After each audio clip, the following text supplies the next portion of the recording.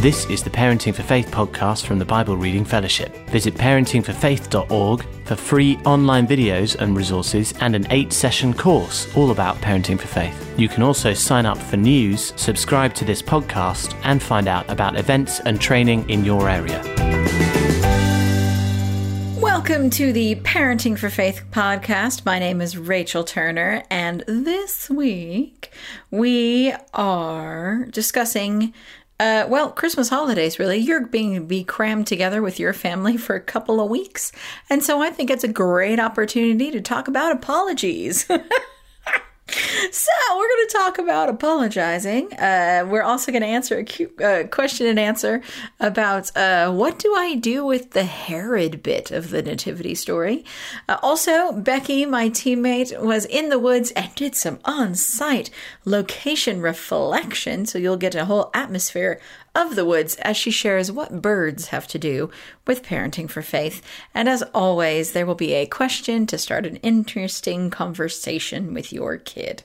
By the way, some of you have heard my Mike Pilavachi story. Well, my Mike Pilavachi humiliation experience. And if you haven't, well, it's a story for another day. But I was recently at a meeting with the National Parenting Initiative with some very, very fancy people who were a lot smarter than me. And they were super experienced. And Nikki and Seela Lee were there of Marriage Course fame. And I just want you to know that I likewise humiliated myself. They are so wise and so cool, and they're like, oh, and I was at the meeting, and I was just hanging out, and I was talking to some people that I know who were there, and I was really desperate to head for the toilet, and so as I rounded the corner to the toilet location, I said to my friends, and turning around to face front, I super need to wee, and as I said the word wee, I locked eyes with Nikki Lee, who was about 1.5 feet away from my face, and that was my big declaration to him, was about my toilet need. So I think you're not going to see a lot of opportunities with me and Nikki Lee in the future, but it's great. I think dignity, always dignity, is my way forward. So I'm hoping you have a Christmas filled with likewise joyful, embarrassing moments, because that's what Christmas is all about. What am I talking about? Oh, right. Oh, sorry. So, as we head into the Christmas period, there is all kinds of stressfulness, joyfulness, and it's exhausting, and it's great family time, and I don't know, it's all sorts. And we will have lots of opportunity to apologize to people, because you as a parent may lose your temper. You may make bad decisions from parenting to when you leave in the morning and how long the ride will make. And often, if you're like me, my instinct is to justify myself, my choices, and sort of stick to your choices. But I just wanted to assure you that there is a massive power in an apology. And particularly when it comes to parenting for faith and helping our kids spiritually connect with God and connect with others, us messing up actually opens up a really interesting door, because our children aren't perfect, and neither are we. And when we get used to apologizing well, we create an opportunity to show our children how to handle their mistakes. So often we try to enforce their apologies on others by, telling them what to do and how to do it. Right, you messed up. You need to tell your brother you're sorry. And we sort of enforce their apologies. But a key thing we can do is show them how to apologize by doing it ourselves. And so here's some thoughts on apologizing. One, I would suggest, if you find yourself in an opportunity where you think, I'm going to need to apologize for that, give the gold star level apology. If you do something that you feel you need to apologize for, shoot high. Rather than just saying, I'm sorry for yelling, go for the big, long explanation of what's going on in your heart. I'm so sorry that I rushed you until you felt so stressed and upset that you cried. I was feeling impatient because I had made some mistakes in getting myself ready, and so I was feeling really embarrassed and angry at myself, and I wanted to be on time, and so I rushed you so we could get out quickly, and that was unfair on you. I'm sorry I made you feel upset. I'm still learning how to get everything and everybody ready on time, and I didn't do it right this morning. So I'll take a few breaths next time and try to be peaceful. If I ever make the same mistake of my getting ready mistakes again, so it doesn't come out on you, will you forgive me? I appreciate you trying to go fast for me. It made me feel like we were a team and you were trying to help. I'm going to spend some time with Daddy God chatting about it, but I want to make sure I fixed my mess with you first. Any combination of those sentences. Many parents report that when they start upping their apology game, when they start saying what was going on in their hearts, or when they start saying, I recognize that this was me and not you, or when they say, I appreciate how you responded to me when I was upset, when they begin to model all of those bits of understanding and affirmation and, genuine apology within an apology, they begin to see their children change towards each other. Many parents began to report that their children began to apologize to each other genuinely and well without being prompted. And it was much more frequent and with a better quality.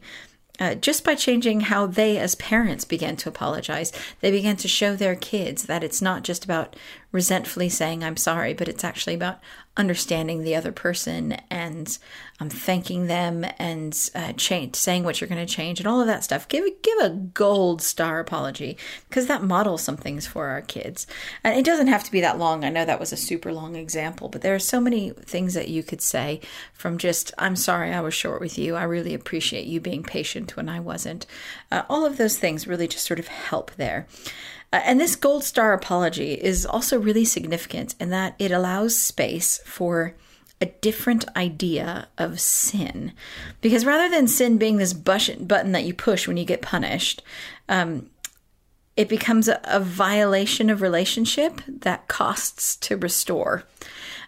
When we just sort of snap and then say, I'm sorry, then it's sort of like something bad things happen and you have to say you're sorry, and it's a tick box. But when you mess up, when you sin against others, when you need to apologize for something, to take a step back and say, I recognize that my mistake impacted our relationship and I need to fix that. That is an excellent reflection of how sin affects our relationship with God. And it helps our kids understand and learn how to confess their sin and seek relationship with God and seek that restoration, because we're modeling it in our relationships with each other. And the last thing I just thought about apologizing, one of the favorite things that we've sort of discovered in our family, as well as in working with other families, is there's something really fun about just telling stories of when you messed up. And so if you're like, I've achieved a life where I don't need to apologize anymore, sometime in your past, you probably did. And kids really love hearing your I messed up stories. And so they're great for car journeys. We, in our family, we're like, oh, let's tell stories of times where we really messed up. And we take turns telling stories of when we got caught at school or bad things we did and the consequences that fell on us, and laughing at each other's mistakes or what happened or how I felt and how I sorted it out with God and all sorts of stuff. And you have these great stories of apologies you made and mistakes that you made and what you learned through it. And kids can participate as much. I've seen 3-year-olds and 4-year-olds tell stories of when they messed up and what happened and how they felt and how they're better now. And that really is a joyful sharing. And it normalizes the process that we're all on of becoming more and more like who God has made us to be, but it also shows each other where God was in all of our messes. And so be you and have fun. And if you need to apologize, know that it is an incredibly powerful spiritual parenting tool. Nothing is wasted. Every moment of parenting is an opportunity to show our children where God is in the mess and how to engage with each other and Him. So have a happy Christmas, and don't worry.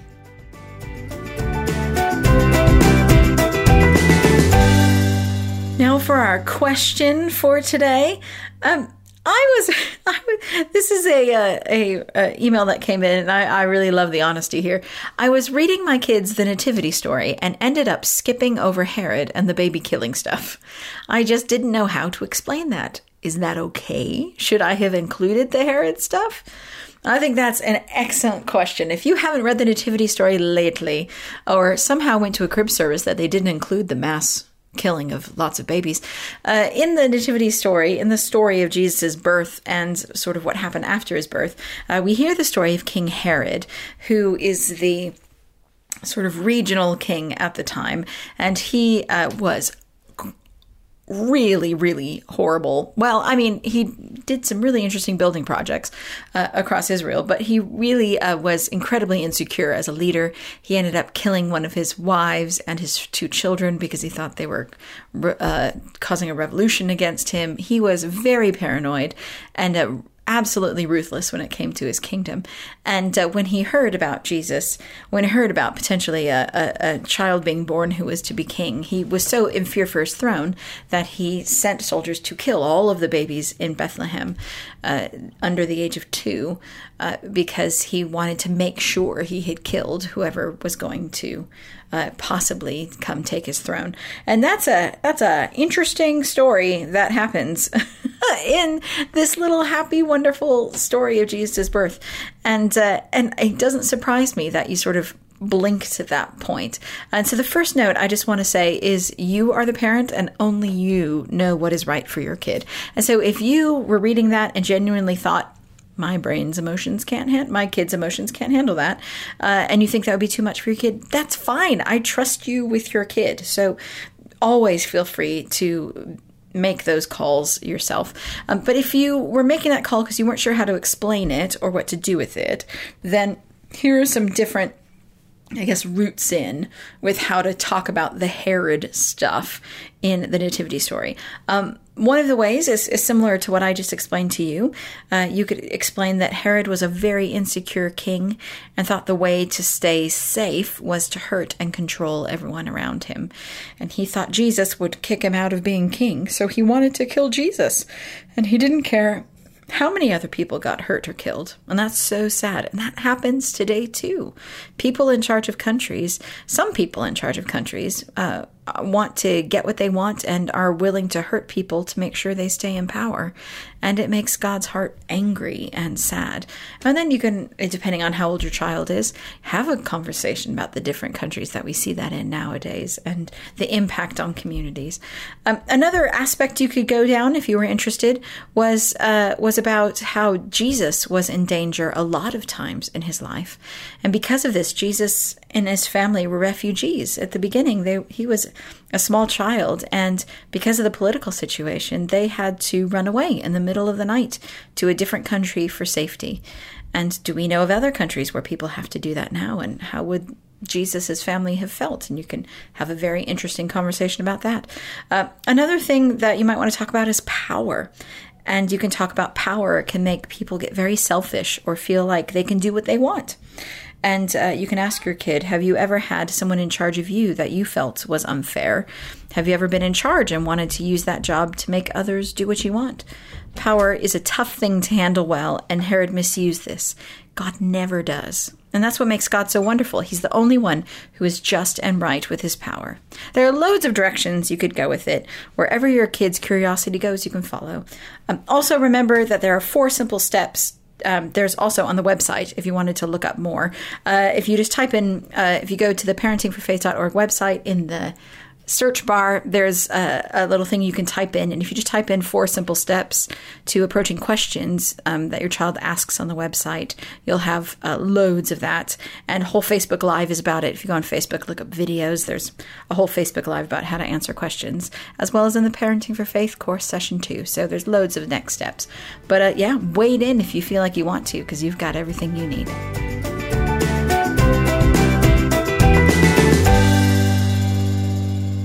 For our wild card section, we have Becky, who's a wild woman. And she is, as you know, a member of the Parenting for Faith team. And she was out for a walk in the woods near her house and really began to reflect on birds and how this particular set of birds really reminded her about what parenting for faith is like. So here's Becky in the woods. I don't know if you can hear, but I'm out in the woods and there are birds singing. I'm just going to stop talking to see whether we can hear them.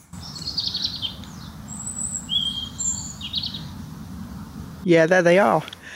I've only really got into birds quite recently, and in our garden we've got one of those kind of posh bird feeders with several stations, but we've also started putting in other feeders and experimenting with stuff. And so we've got feeders in different places in the garden and stuff like that. And so gradually over the last couple of years, birds have really come to like our garden. And my bedroom overlooks the garden, so on a nice morning I can throw open my curtains and then I just stand some mornings and I just see all this amazing activity. We've always got blue tits with masses of starlings. Sometimes we get more exotic birds like little wrens and a woodpecker. Sometimes magpies, always got 2 fat pigeons. And we've also got resident robins who do nest, although in the worst places, I have to say. And I see them and they're flitting in and out to the feeders, and sometimes they use the bird boxes. And what we've done is we've just added more and more stuff. And I read, for example, that birds who maybe a bit smaller or more timid get put off feeding at the bird feeder because the big birds dominate it. And I've seen the starlings and they really do. So they said to put feeders in different parts. So we put some one in a little tree, one against a fence. And also we've put out different sorts of feed for them, not just suet, but we've got this really super cool feeder with 3 different sections in it. So one's got sunflower seeds, one's got Niger seeds, one's got bog standard bird food. And so 6 birds can sit on that feed at once. And then we've got those coconuts with suet in it, and we've got a suet holder, and we've got suet balls, we've got suet everything. And we sometimes put out bits of fruit. We say and we've got a bird bath. So our garden has become a bit of a haven for wildlife. So when I throw open my curtains, I see all this stuff going on. There might be a bird in the bird bath.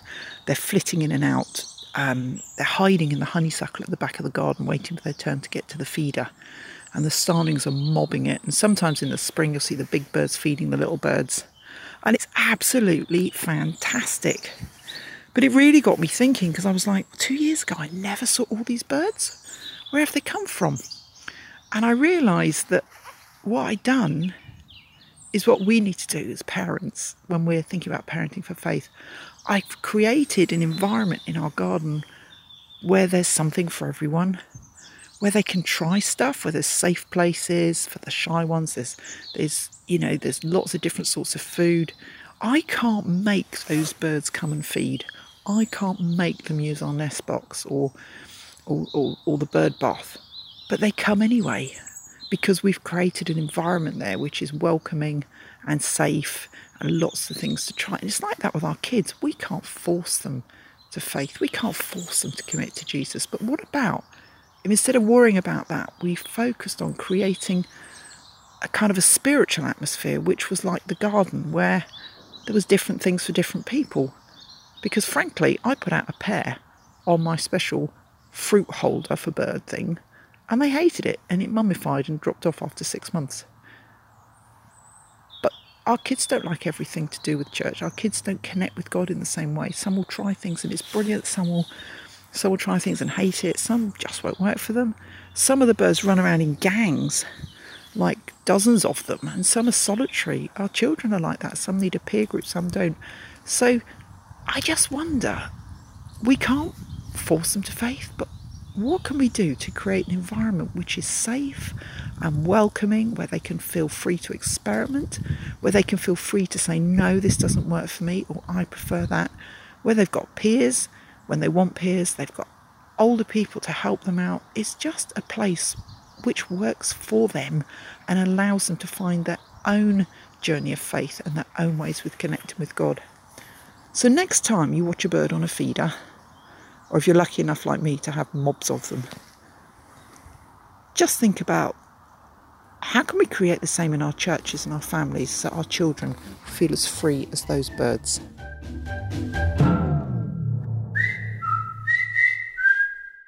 And a question to start an interesting conversation with your kid is this.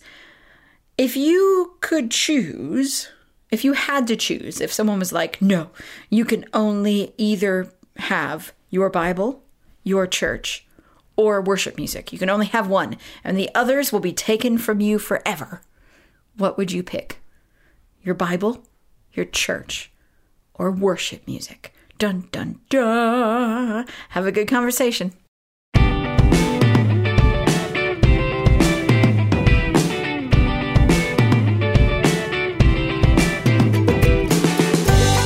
Thank you for downloading the Parenting for Faith podcast.